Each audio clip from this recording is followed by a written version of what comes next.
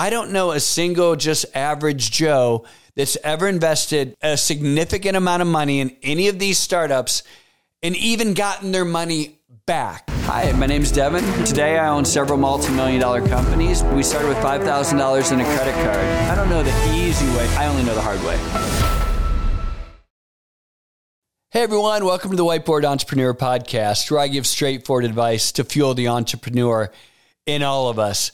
Today I want to talk about investing. And so I think this is great because everyone thinks they're ready to invest, right? And so I get questions like this all the time, like, hey, D, listen, I got this really cool investment opportunity, right? And people want to call me up and want to sit down and like, hey, I want to explain this to you over a cup of coffee. And I'm like, okay, because I'm very entrepreneurial. I want to hear all these really cool, neat ideas. I love hearing about companies and startups and opportunities. And I want to be clear, I'm an investor. I do this. I invest in other people's companies. And I think for the most part, I know what I'm doing. I'm an accredited investor. I've won and I've lost probably about 50-50 when I've invested in other people's companies. And it is not easy. And I want people to understand this because there's so much out there that I think is just bad information or marketing or press or sensationalized. And, you know, Shark Tank, I think, kind of promotes this. And I like Shark Tank. I think it's super cool, right? But I think everyone thinks they're this shark, right? And so it's funny. I was on LinkedIn the other day and I know this person and, you know, they're an athlete or whatever. And, you know, they have money and it's like, oh, such and such athlete. I did this, that, and the other. Now I'm an investor entrepreneur. And I'm like, oh, really? Really, what did you invest in? You know, and I know these people, I know my friends, and I know what people, everyone wants to fancy themselves as an investor. Everyone wants to fancy themselves as this shark and this person who's very entrepreneurial. And, you know, they all think they're Ashton Kutcher and going to go and invest this and that and the other. They think they're Shaquille O'Neal. But listen, let me tell you what Shaq invests in. Shaq invests in Papa John's, right? Shaq invests in stuff that like people know and makes sense, right? Like everyone today wants to kind of be part of some new startup that's this crazy idea that's going to make millions. Or you probably heard this like, hey, it already has a $250,000 valuation, or it's got a $500 million valuation. And so it feels very exciting, right? Like, I can't believe this.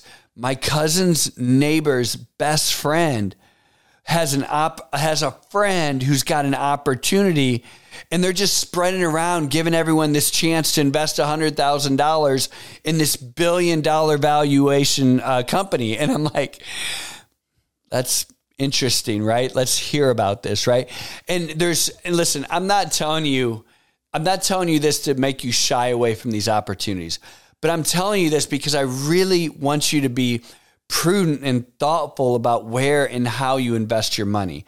Because I've done this a long time. Like I said, I do invest, but I don't know, and I mean this, like, I can't think of a person that I know that's not an active investor, not someone that's actually in this world and maybe owns companies and invests, you know, in a partnership with a competitor, or they go and buy someone that's similar, or they do a joint venture.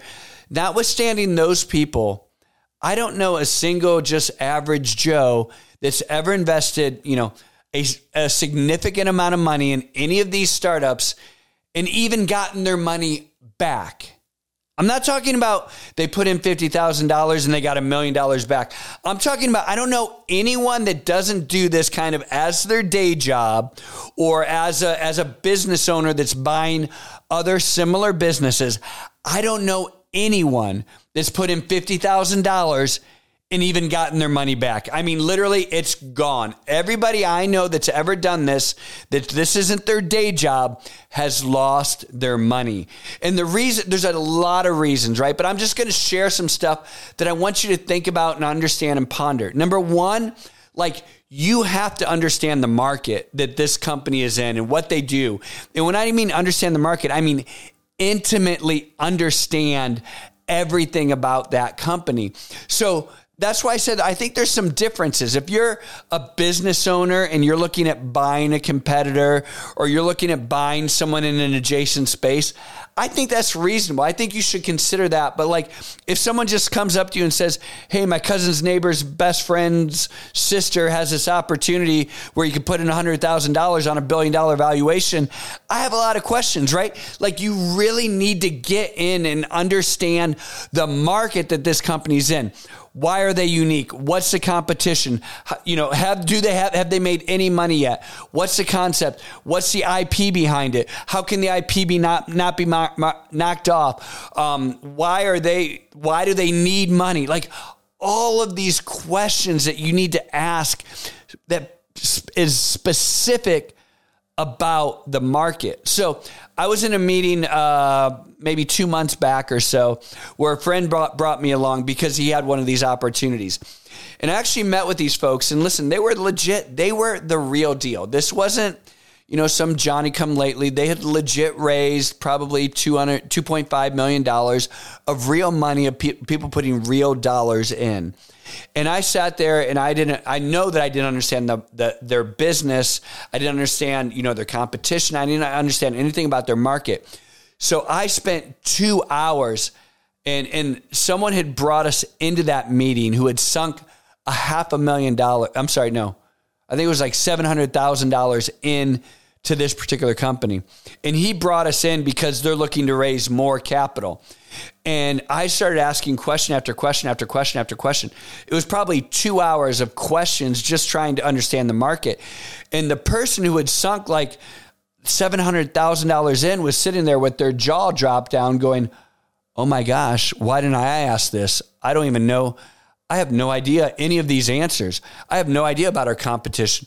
I have no idea why we haven't gone to market yet. I have no idea how we're not going to get knocked off. Anyways, all of these different questions that literally are like, if you cannot be the smartest person in the room when it comes to doing this, like you shouldn't be putting your money in there. Like you really need to understand everything about this because you're taking your money and giving it to someone and trusting them that you're going to make money off of that, right? And then you're going to hear things like, oh, well, it's valued at, you know, $500 million.